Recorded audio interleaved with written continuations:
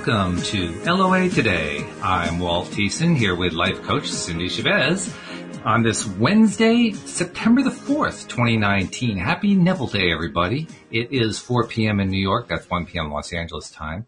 And that means it's 9 p.m. in London, 5 p.m. in 5 a.m., in Tokyo, 6 a.m. in Sydney, Australia. And wherever you are in the world, thank you for joining us for another episode of LOA Today, your daily dose of happy. And I am happy that we are back to Neville Day. We are talking about the law and the promise. We're up to chapter 5.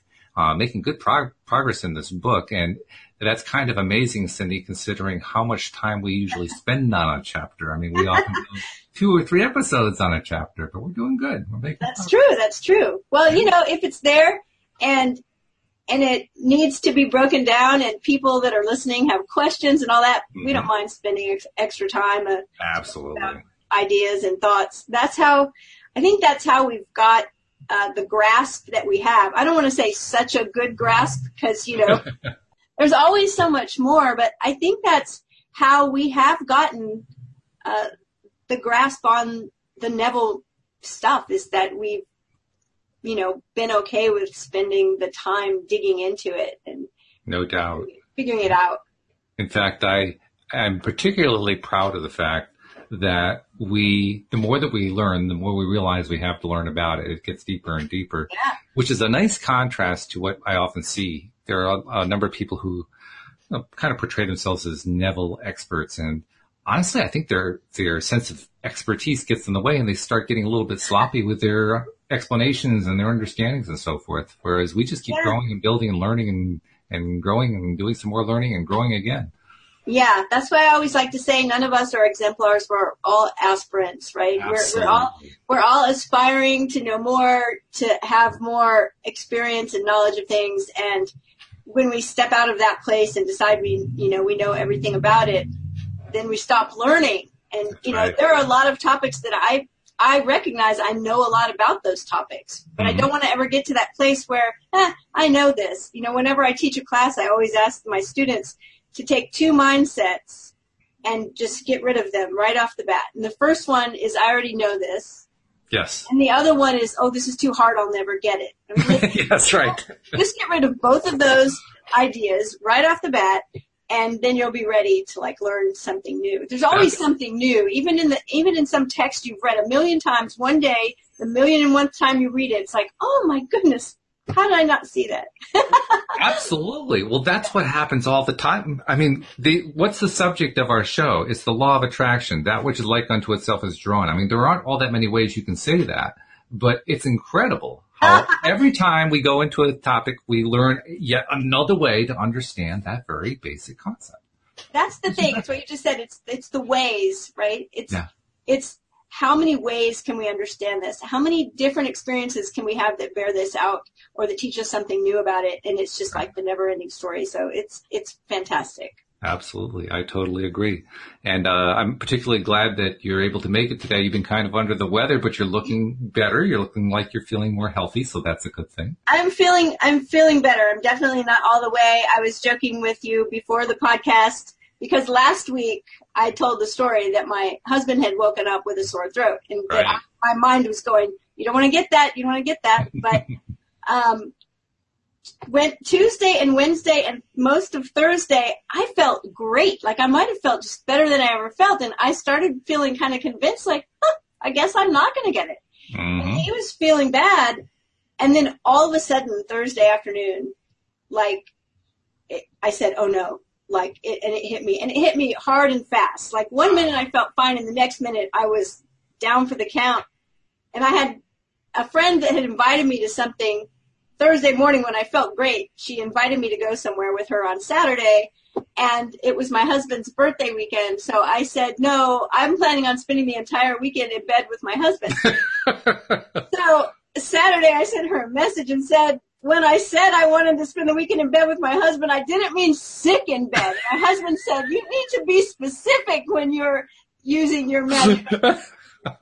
So, anyway, oh my goodness. We spent the 4-day weekend sick in bed, and we joked about, at least we're sick together.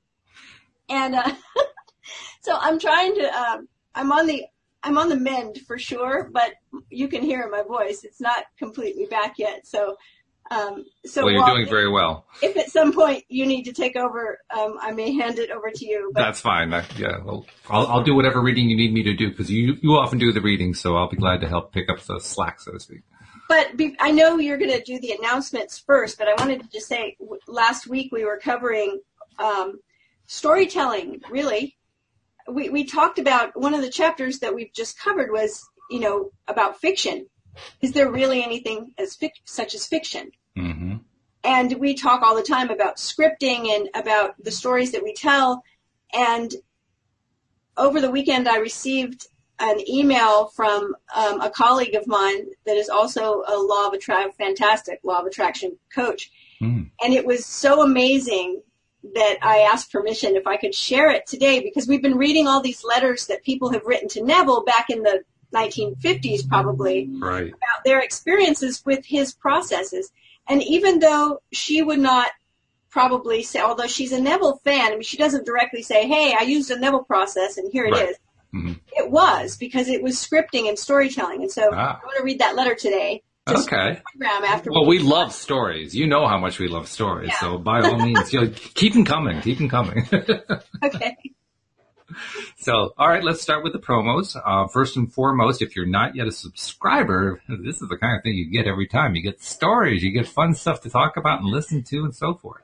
And the only way to do that is when you're a subscriber. Now, fortunately, we know that most of you, 80 to 90% of you, are already subscribers. And we say thank you very much because that's wonderful. That's how we build our audience, and that's how we help spread that daily dose of happy that we all need so much every day. But for those of you who are in the 10 to 20% range who are not yet subscribed, it's really easy to do. So please take the moment right now. It takes about a minute. Just go to the homepage of our website. That's the easiest way to do it. loatoday.net, and you will see instructions at the top of the page designed for your particular device that you're logging into the page with. And just walk through it, and within about 4 or 5 steps, you will also be subscribed to LOA Today, the Daily Dose of Happy. Now, you can also find us on most of the podcast platforms, certainly all the major ones. We're on iTunes, iPhones. We're in the Google Play Store. We're on Spotify and Pandora. And, you just go through the list, and we're on almost all of them. But just in case you can't find us there, look for us on loatoday.net. That's the surefire way. You'll always find us there. And also you can find us on YouTube because we live stream these to YouTube as we record them. And so you can go to YouTube and do a search for LOA Today podcast videos, and you will see us pop right up. Click the little subscribe button and the bell next to it so that you can get notified every single time that we are live or publishing something. And you can follow us and watch us as we're doing our podcast rather than just listening to us. But either way, whichever way you do it, make sure you subscribe and tune in because, first of all, we love it when we hear from you and we love talking with you. And second of all, there is nothing like getting your daily dose of happy, especially in the realm of today's world where there's so much negativity out there. How nice it is to have that positive, good feeling. I like this feeling that you get by listening to our podcast. So thank you for those of you who are subscribers, and welcome to those of you who are new. Excellent. Yay. Yes. Thank you very much. Thank you for subscribing, and thank you for sharing, because that's probably the main way that people hear about us is somebody likes our show and they share it. Absolutely. They about it. For a while, people were sometimes just posting, I just listened to a podcast at loa.net. That was it. Mm-hmm. Yeah, that's it. People were hearing about us that way. So yeah, that's thank right. you for that. All right. So I'm going to give you a little bit of backstory and then read you this letter, because I'm not sure that the context is there. It might be, but my good friend and colleague she and her husband had decided to move to Mexico from the United States. Yeah, it's a big move. And a big move. So they decided, and they had a beautiful home in a sought-after neighborhood. And in their mind, after figuring everything out, and like you were talking about recently, that when you sold your condo, and the realtors would automatically tell you, it'll sell for this much, and it'll probably be on the market so many days, right? Right. So they were looking at a month to sell their house and get moved. And all of their finances were figured that way, and they'd already bought the Mexico place, and they had dates and deadlines, right? So it was like everything needed to move very smoothly. And I think 2 years later, they still had not sold their house. Oh, my. Now, there's two stories here. The one I just thought of, and the second one is the one I want to read to you about. So I'll read this first, and then if we have time and I remember, I'll tell you the other LOA story, because they're both really incredible. Okay. So here's the email. Cindie, we've been in Mexico 3 weeks as of today, and so far it's been beautiful for us. A couple of days ago, we went to an evening live music get-together at a coffee shop that clearly targets people just like us, the expats. I got the opportunity to listen to a lot of stories and advice from people who've been here from a few weeks to people with permanent residency who've been here for more than a decade. I learned a lot. However, one thing specifically stood out for me. Our transition has been easier than most. Wow. In fact, it's been a cakewalk, and it's apparently not supposed to be that way. People have all kinds of issues in the beginning, ranging from chronic digestive problems to big issues about feeling unsafe. They have trouble with the language. They have challenges buying groceries. Shopping issues seem to be a very big deal for a lot of people. A lot of expats get in car accidents within the first few weeks because driving in Mexico is supposed to be stressful, and expats get lost here easily. They reported feeling unwelcomed, taken advantage of by the locals. They miss their previous homes. They miss their family. The weather is either too hot for them, or they complain it's not warm enough. Almost everyone has serious second thoughts about their life choices within the first 2 weeks of relocating. Most make it through that period of time. However, some return back to the States within days of arriving. It does not go smoothly for the majority of expats, especially in the beginning. That's why everyone we talked to strongly suggested that we should rent before we buy, because many people change their minds. As I'm writing this, I'm home alone for the first time since we got here, and I'm loving the quiet. My husband is with my 11-year-old at the beach for an all-day surf lesson, and the surf today is perfect. Armando, the instructor, is like a Mexican Bob Marley that runs his business from under a canopy on the beach. He also happens to be a botanist. Surf day will be a weekly thing for them moving forward. I wanted my child to have access to the ocean and the time to enjoy it, and he's got both now. I'm sleeping better than I have in months. I wake up to the most beautiful golden sunlight every morning, ready to go and excited for the day. I eat fresh fruit and toast on homemade bread with local honey for breakfast almost every morning. The view from my office is breathtaking.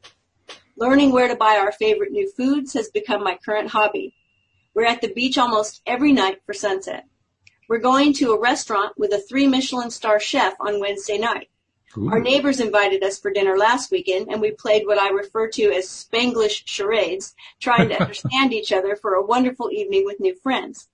I do yoga every day in my courtyard under a gorgeous eucalyptus tree. I'm easily getting my meditation time in. My Spanish is coming along. I feel like I've got about 4 more hours in my day than I used to. We just got our internet and US TV working, and that feels like winning the jackpot. Basically, life is very good. In fact, it's pretty much perfect. It's exactly what we expected it to be, and trust me, we had very high expectations. And I'm patting myself on the back as a deliberate creator because so many of the details of this beautiful experience were carefully scripted in advance for months. Actually, closer to 2 years. Wow. This time last year, I already had a sinking feeling I was failing to manifest the required components to manage this move. I was operating on a steady diet of Excedrin migraine, and I was always on call to show our house, as in required to be ready to show at any minute of the day, every single day. With 5 dogs and a kid, getting ready for a showing was a lot like an Olympic event. I was pinging an old vibration of adrenal fatigue on the regular. You know this story, and I'm not going to repeat all of the stress-inducing details of what it felt like to watch the days turn to weeks and then the weeks turn to months in a process that should have taken no more than a month from start to finish. As a law of attraction coach, I felt like I was failing at my own LOA practice and not for lack of trying. It was not lost on me that the efforting was not my vibrational friend, but we efforted anyway. We efforted by undertaking serious upgrades to the house, usually needing to be completed over a weekend. We efforted by packing everything up and living as if we were camping for months. We efforted by hiring and firing realtors until we decided to effort by going for sale by owner. I cried and I rallied. I gave up and then I refocused. I cursed the gods and then I returned to magic. Most of the time I felt like I was vibrationally on point, but when I wasn't, it was like a train wreck. Through it all, we stayed consistent with one vibrational practice most of the time, scripting. Sometimes we scripted for more than an hour a day. Sometimes that scripting was hard to do because our goal seemed so far away. We scripted beautiful sunsets, amazing dinners with friends, days at the beach surfing. We scripted in great detail, waking up rested under the golden early morning Mexican sunshine. We talked about having fruit for breakfast and eating our dinners outside in the fading sun. We scripted doing yoga in the courtyard and meditating before siesta. We scripted it so carefully in such clear detail that we could taste it. So when I look around today, living and breathing a dream come true, it feels very, very familiar. This is all here, courtesy of deliberate design. Do I wish it had happened sooner? Hell yes, I do. However, do I feel like the delay might have been worth it? Yep. Talking to other people who've gone through this experience before me, I realize without question the time we had to color in our vision, get very vibrationally focused, and anchor the experience we wanted to create in the vortex was time well spent. I firmly believe one of the many ways the universe had our back was slowing our roll long enough for us to get crystal clear about the details of what we were creating. We had time to be very deliberate and nail the vibrations of joy, ease, and fun in the sun. Taking that time allowed us to forego a lot of the basic shit that most of the other expats experienced during their transition, and I am grateful. At this point, I'm an expert on what to do while you're waiting for your manifestation to materialize. Most of us have some experience in that territory. We know the drill. Go have fun, take a nap, focus on something else, appreciate what is. However, if someone had told me to practice deep appreciation for the delay, I would have laughed in their face. At this point, though, that's exactly how I feel. Grateful. I'm not just grateful for the sunsets. I'm grateful for all the time we had to create something we love this much.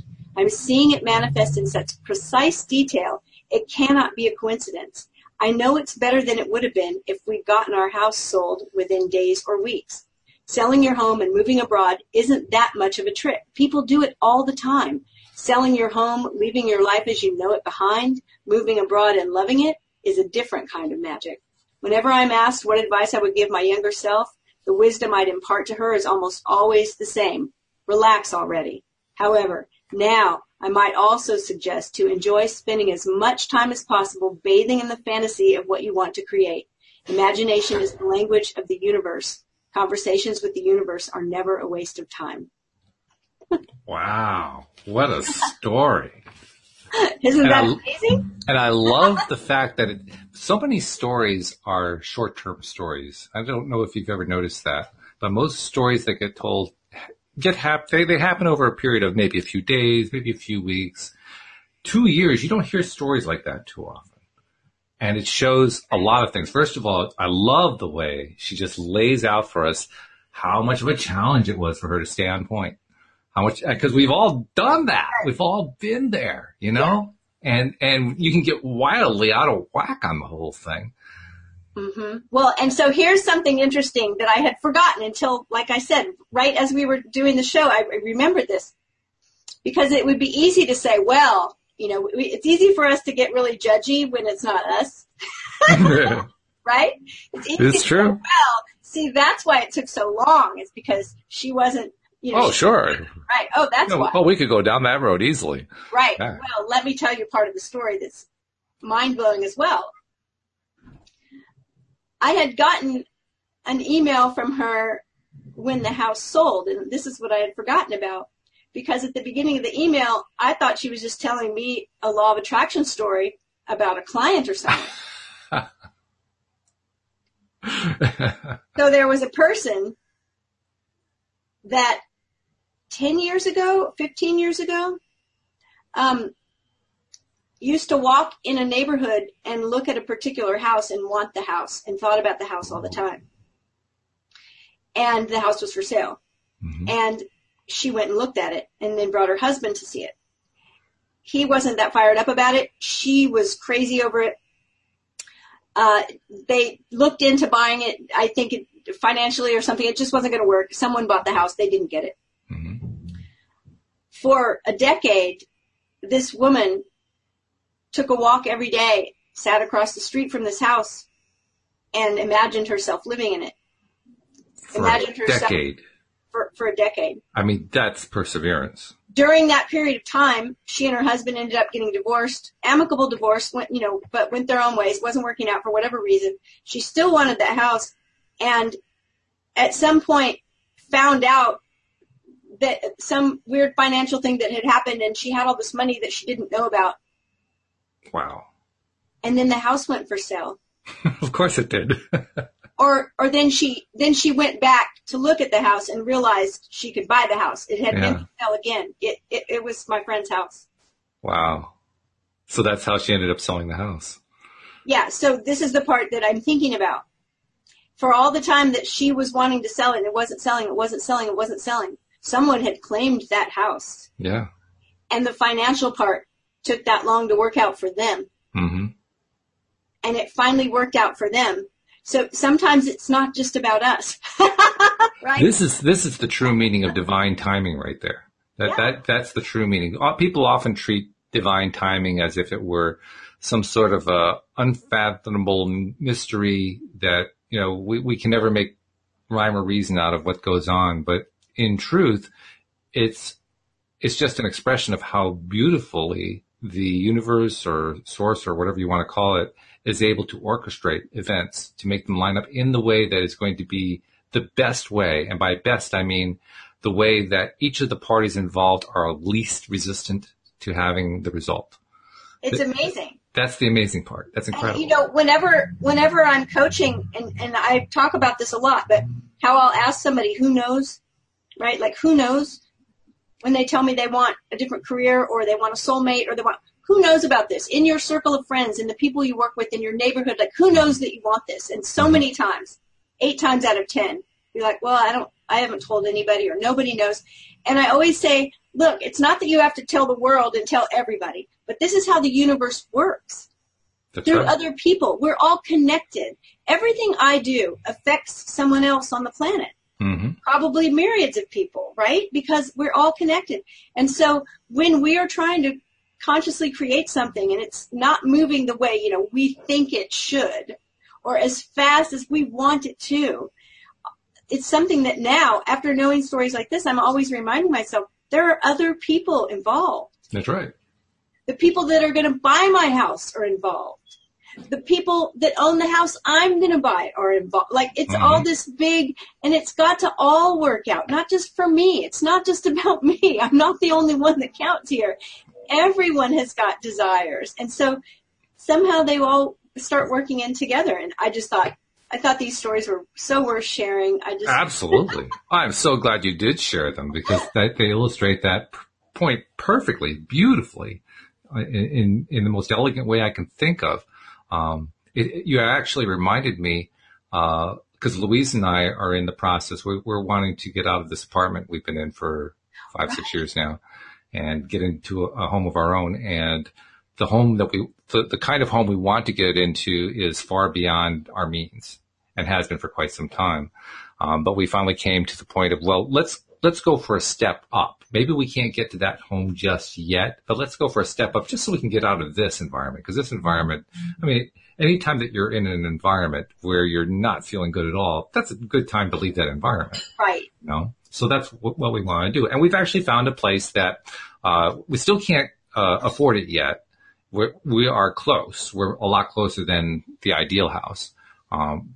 It's probably going to be a case of, will this property even be on the market long enough? Because it's probably going to be a good 6 to 8 months before we can qualify for it. But by the same token, I'm hopeful. I'm very hopeful. In fact, one of the first things Louise said when she saw it was, well, she liked the house so much. She said, oh, this is going to get snapped right up. My instant reaction, I didn't even think about it, was, I'm not so sure about that. And I didn't even have a reason for it. That was just like a spurted out answer. But after I followed up and did a little research online, looking at comparative houses and so forth, I realized that my spurted out answer was probably correct for a variety of reasons that I won't go into all the details now because the story hasn't played itself out yet, so I can't tell the complete story yet.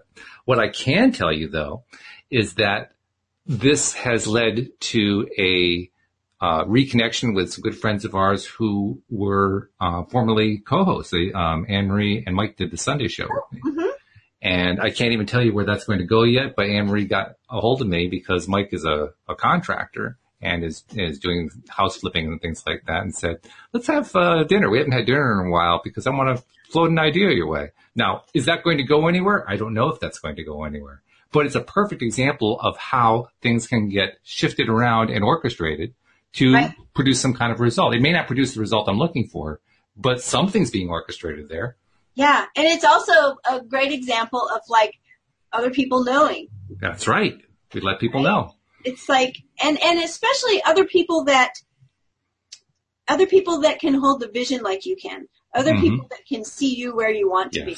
Right. That helps so much. Right. I mean, you can still do it yourself, and I don't want to suggest that you have to have other people around who are like-minded, but boy, oh boy, it sure makes it a whole lot easier. Well, and there's also the idea that sometimes people in our life, as much as they love us, they have trouble holding the vision that we have for ourselves, and they may try to discourage us, right? Oh, no, oh honey, that you probably couldn't get a job like that. Why don't you look over here for this other kind of thing, right? Right. And so that's the thing, a pitfall that sometimes we have to watch out for, too, is sharing what it is that we want with people who we know aren't going to agree with that vision. Mm-hmm. But sharing our dreams and visions with people who we know can hold the vision for us. Mm-hmm. I mean, that's a big part of what coaches do is they can hold the vision for you. They absolutely and see your success. So that's important too. But I love the way, and especially, knowing Anne-Marie, I can't think about her without thinking about her piano story. So yeah, she has one of the best manifestation stories of all time. Right. All right. So no doubt about it. So let's see what Neville has to say. Well, before you bring in what Neville has to say, I just want to say thank you for sharing such a wonderful story. I mean, that's a story that's got me. I'm not just smiling on my face; I'm smiling throughout my whole torso. So thank you very much. Well, I'm telling you, when I read the email, I actually think I might have read the email right after the podcast, or the evening after the podcast. So I had the stories that we had read, and most of them had been around real estate. Mm-hmm. People creating houses and apartments and real estate sales, and the idea of scripting and telling the story, and is it really fiction? And I thought, oh my goodness, this is. Well, it's perfect law of attraction, because what's one of the most fundamental concepts that we're taught by Abraham, for instance. Abraham teaches you if you can focus on a thought for, it used to be 17 seconds. Apparently it's now 14 seconds. Oh. If you can hold it for 14, apparently the vibration of the plant has raised enough that the average has come down. But, if you can hold the thought for 14 seconds, you're going to get another thought. Well, we held that thought for a lot more than 14 seconds. We were talking about these stories for an entire hour. And sure enough, as soon as you get off the podcast, you get another one coming to you the same way. Of course, that's the way it works. So It makes sense. But it's also cool that it happens that way.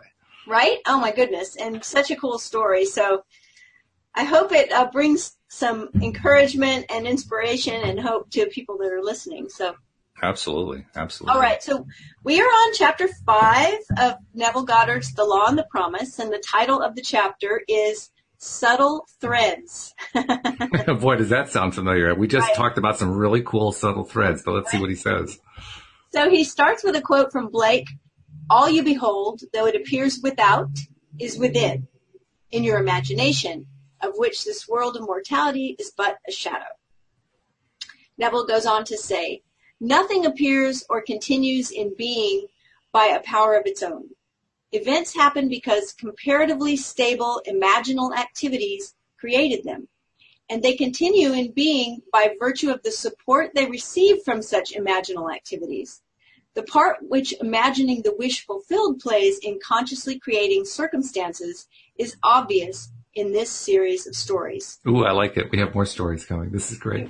You will see how the telling of one story of the successful use of imagination can serve as a spur and a challenge to others to try it and see.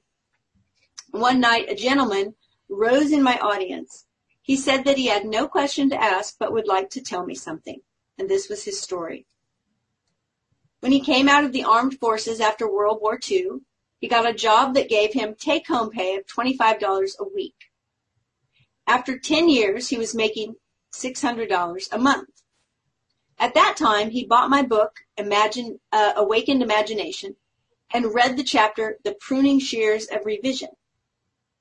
Through the daily practice of revision, as set forth there, he was able to tell my audience 2 years later that his income was equal to that of the President of the United States. Wow. In my audience sat a man who, by his confession, was broke.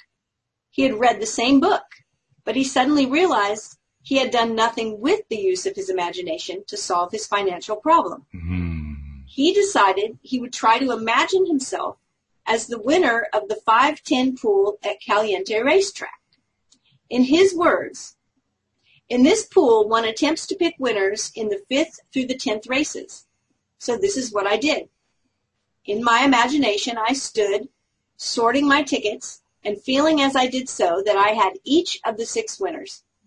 I enacted this scene over and over in my imagination until I actually felt goose pimples.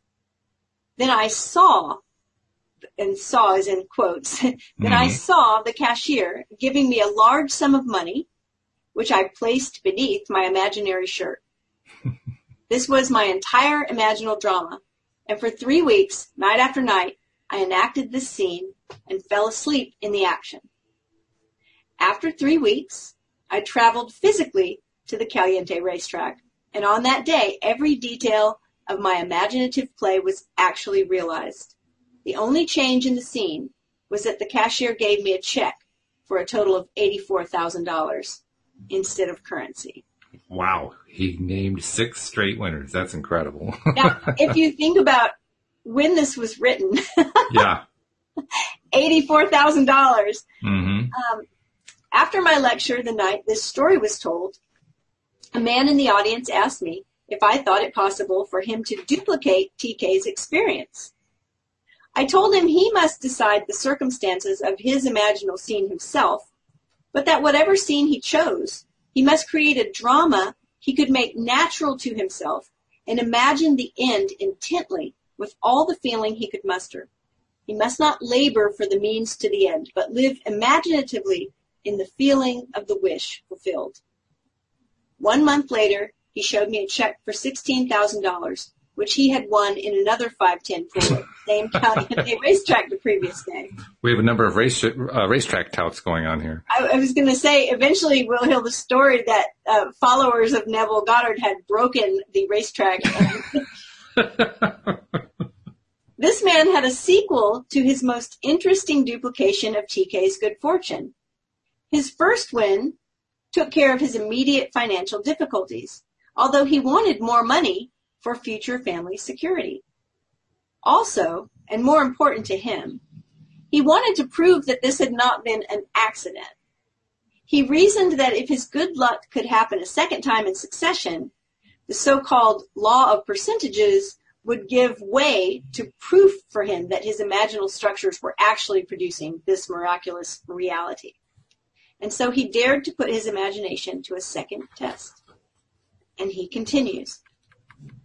I wanted a sizable bank account, and this, to me, meant seeing a large balance on my bank statements.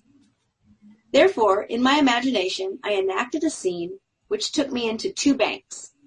In each bank, I would see an appreciative smile meant for me from the bank manager as I walked into his establishment, and I would hear the teller's cordial greeting. I would ask to see my statement. In one bank, I saw a balance of $10,000.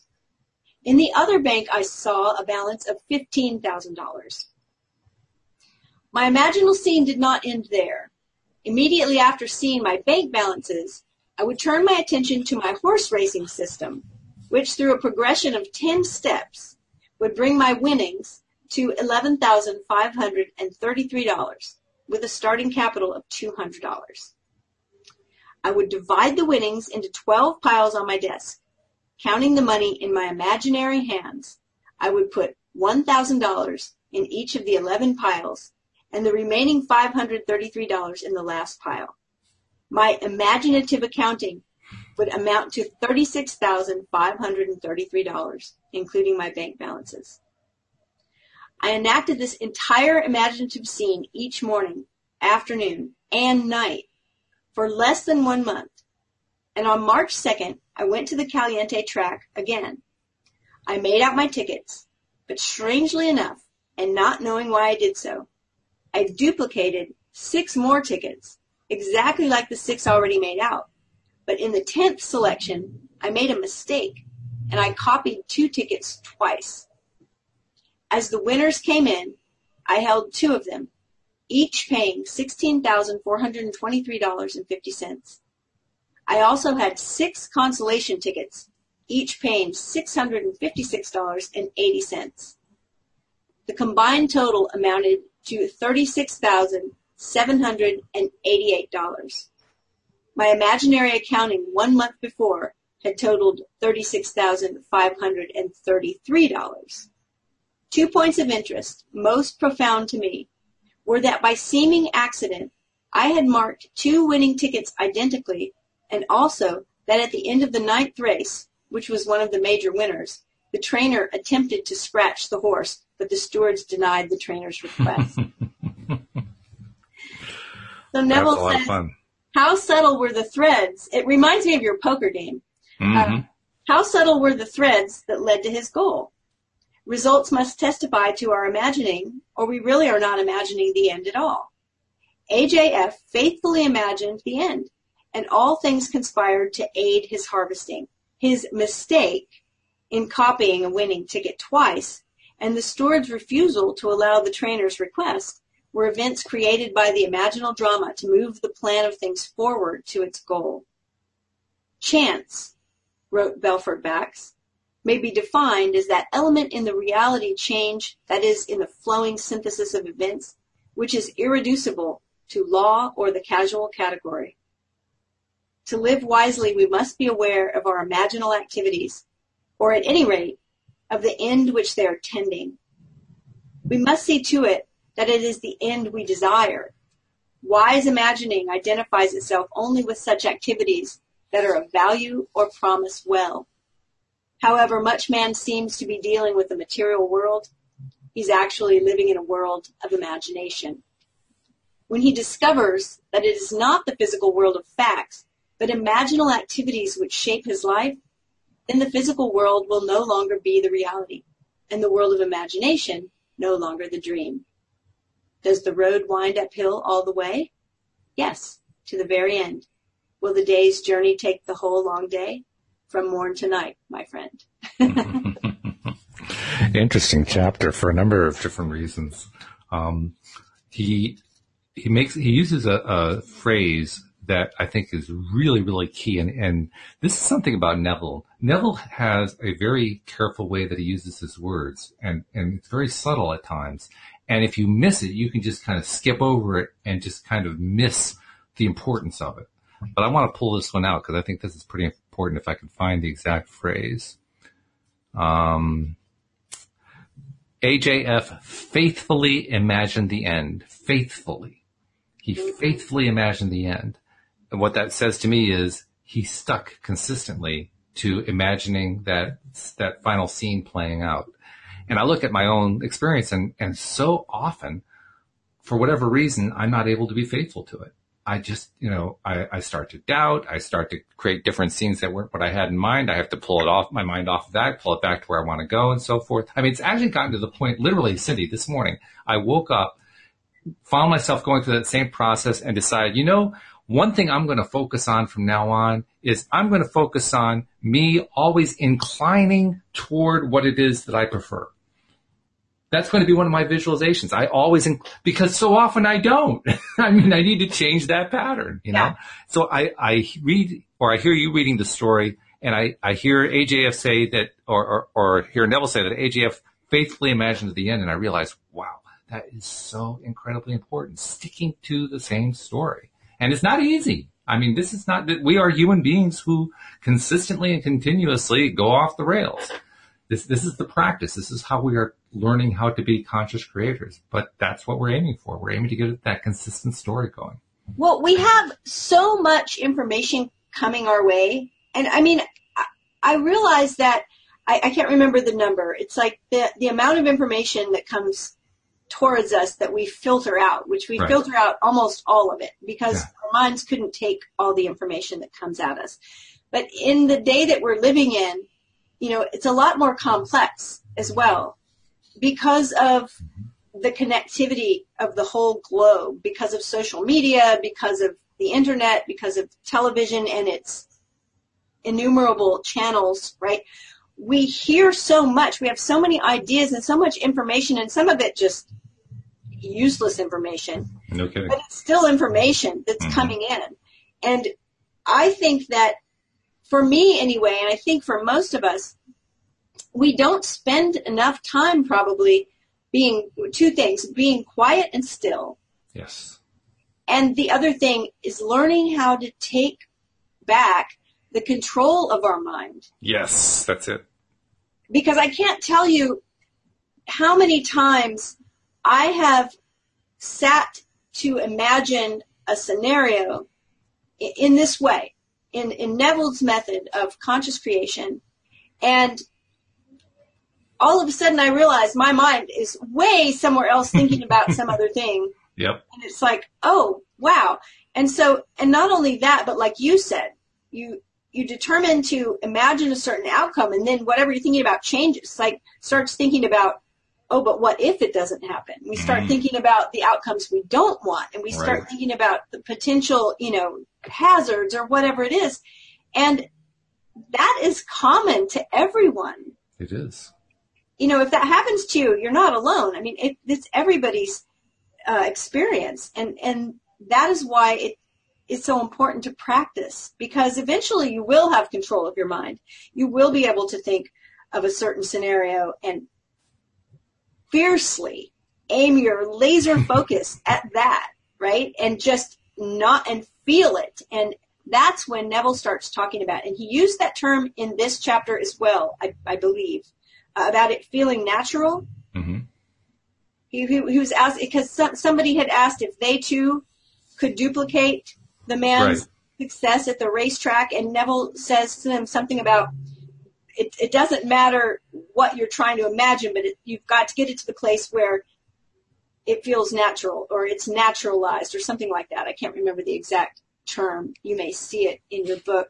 I'm looking, but I'm not spotting it right off. But you're absolutely right. He says he must create a drama. It says, after my lecture, the night this story was told, a man in the audience asked me if I thought it possible for him to duplicate TK's experience.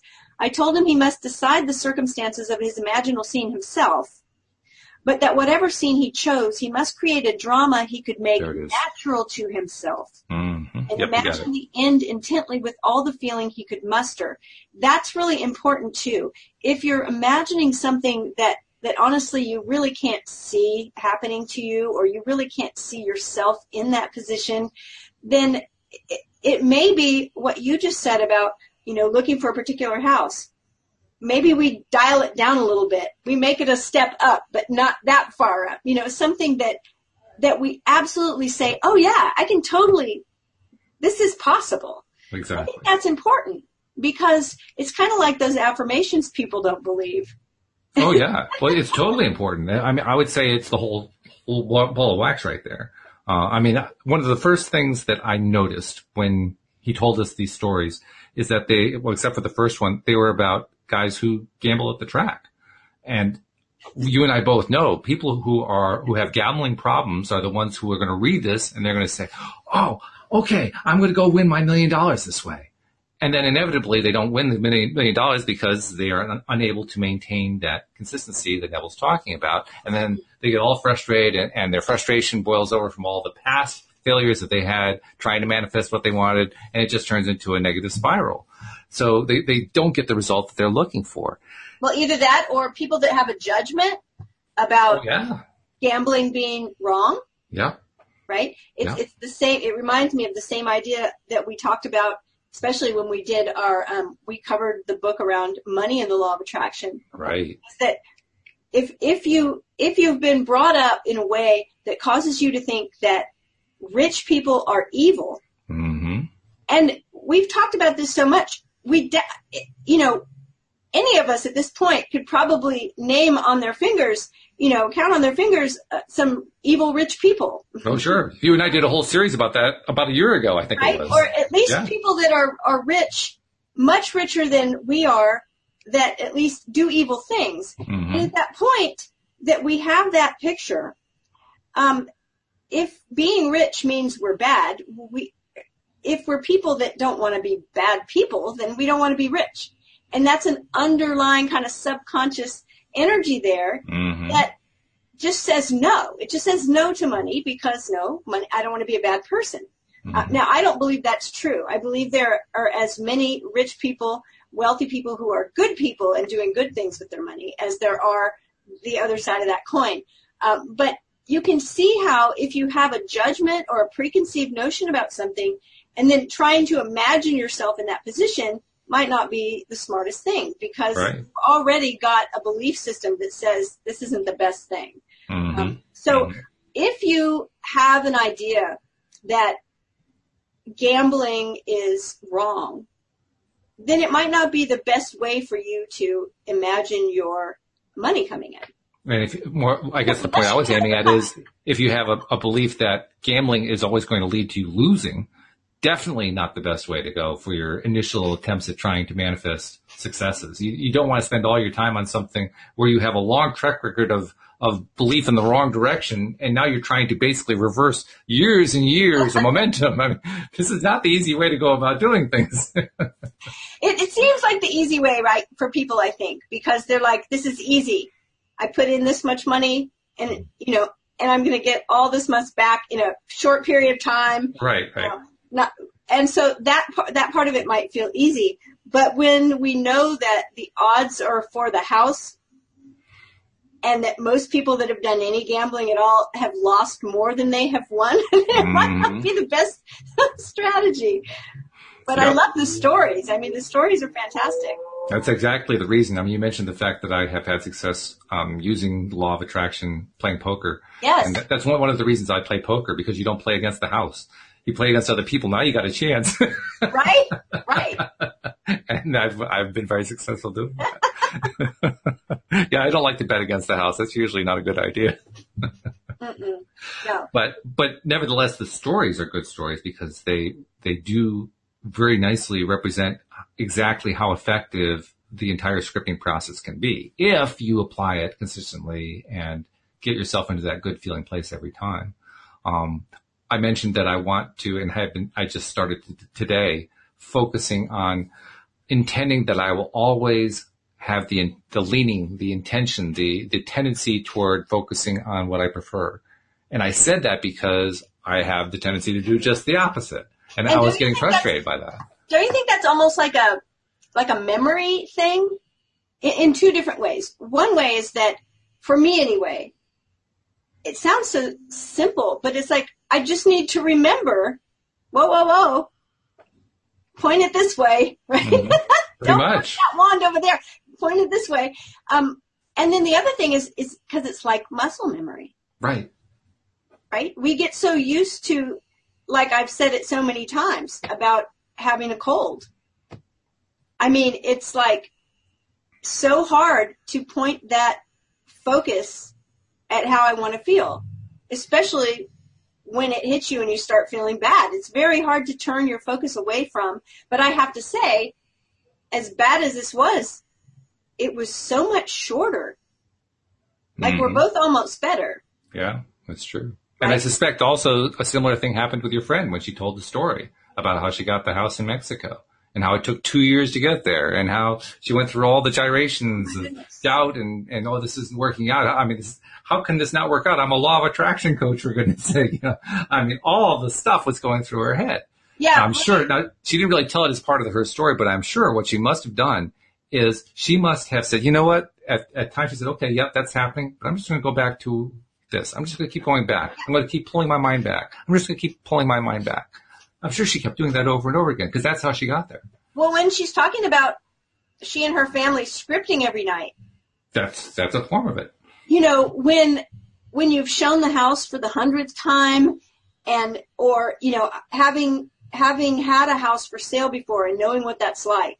Because I also, during the real estate crash, my house was for sale for over 2 years. And you will have realtors call you and say, we want to show your house at 3:00. Yeah.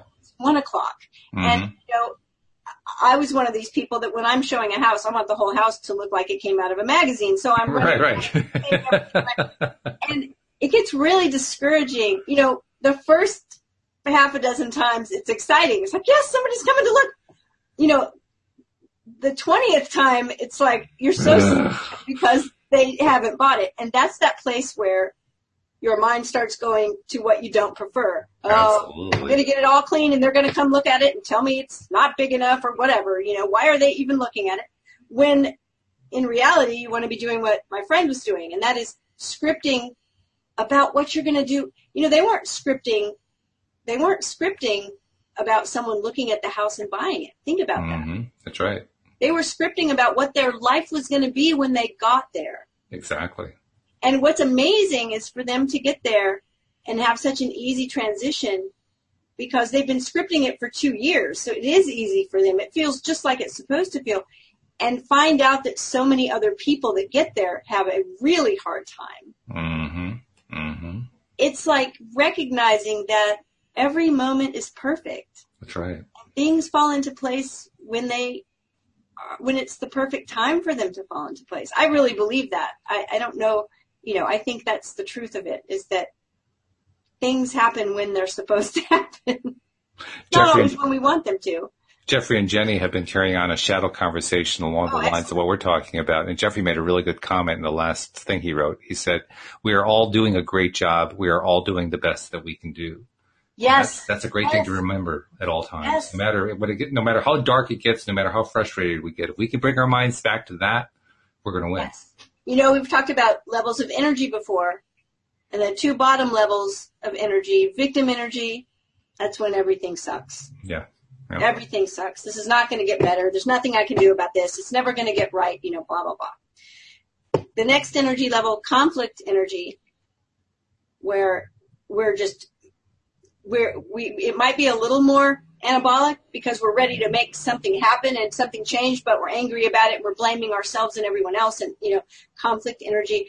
But the third level of energy is when it just starts to get more anabolic, and it's the responsibility level, and it's the level that says, okay, it is what it is, and it sucks, and I don't like it, but I'm going to do some things that are going to change it. I'm going to shift my way of thinking. And the coping mechanism that will get you to that level, and that is sort of indicative of being at that level of energy, of responsibility, is the idea everyone is doing the best they can at any given time. Yes. It's that exact idea that Jeffrey mentioned. And when you can remember that, you'll automatically shift your energy up when you're down in those less than fun level. We've all been there. They're common to humanity. Everybody has been in victim mode before. Everybody's been in conflict mode before. Some people that say, oh, I never have a conflict with anyone, they're full of inner conflict. Yes, that's true. Because they're not willing to speak up and have boundaries because they feel like that'll be having a conflict with somebody. So in their effort to not have a conflict with someone, they have all kinds of conflict in here. And so everybody's doing the best they can. It's one of my core beliefs. I'm so glad that Jeffrey brought that up. I'm too. By the way, I'm also glad that you told your friend's story too, because I like the Neville stories a lot. I mean, any story that dovetails so perfectly that he gets within $255 of his goal, that's pretty that strong. Guy had to be a Virgo. I was like ready to just pull my hair out when I was reading that part where he's talking about, oh yes, it happened and I used a process that had 10 steps, and then he names these amounts that are like odd amounts, and I'm like, why did you come? You know, most people go, I want $1 million. It's just really simple, right? Not so simple. $1,000, but I could use $13,655.75. What is going on? And it's cool because he ends up getting a result that's almost identical to what he was imagining. That is a cool kind of story. But I tell you what, I like your friend's story better. You know why? Because it had much more reality in it. The reality is very few of us are able to just maintain that perfect story every single time. Most of us have to go through, the peaks and the valleys and, this isn't working out right. Okay, I'm getting it. Oh, I'm falling off the ledge again. We're going through this crazy, wild circus ride. But that's the way most of it actually works out for most of us. And yet, despite the fact that that was the circus ride, she got the result. Yeah. She got the result. And in the end, you can get there either way. Well, and in the end, she's looking back now and saying, I'm so grateful. I never thought I would hear her because I went through the struggle with her, right? Mm-hmm. Visioning the success of the house sale. I mean, really, and never thought I would hear her say, I'm so glad it took this long. But that's what she's saying now. I'm grateful that it took, Abraham talks about that buffer of time, that we should all be thankful that we don't manifest things just like this because, oh boy, it would not be good. Well, that's what I realize. If given where we are in our human development, not our spiritual development, on the spiritual side, we're very, very developed. But we're trying to develop within the context of this lifetime that we're in right now, out of all these lifetimes that we've lived in the past. Now, this particular lifetime, that's where everything's happening. And we're doing it with basically one hand tied behind our back because we show up here without having any previous memory of what we previously knew before we even arrived here. And then we're trying to navigate our way through an environment where we're taught all the wrong things by people who are very loving and kind and trying to help us out, but they're basically just leading us in the wrong path. And somehow we finally get ourselves to the point where we understand law of attraction and we start trying to apply it and we stumble. I mean, that kind of environment, if everything happened quickly, my God, it'd be a freaking war going on at all times. Just because everything would just be colliding with itself. Right. Because we're so fickle. And so I think it's wonderful. It's a story that I want to remember for the future, and a story that I think is important for those times when we are impatient, those times when we think it's not working, those times when we think it's not happening fast enough, and remembering that the person that bought their house also has a story and a life.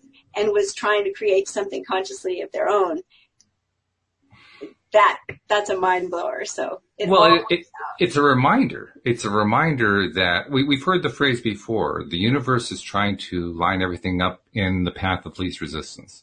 It often has a lot to line up. And the things that we're talking about in this case are what we consider to be big things. I mean, Abraham points out there's no difference between manifesting a castle and a button.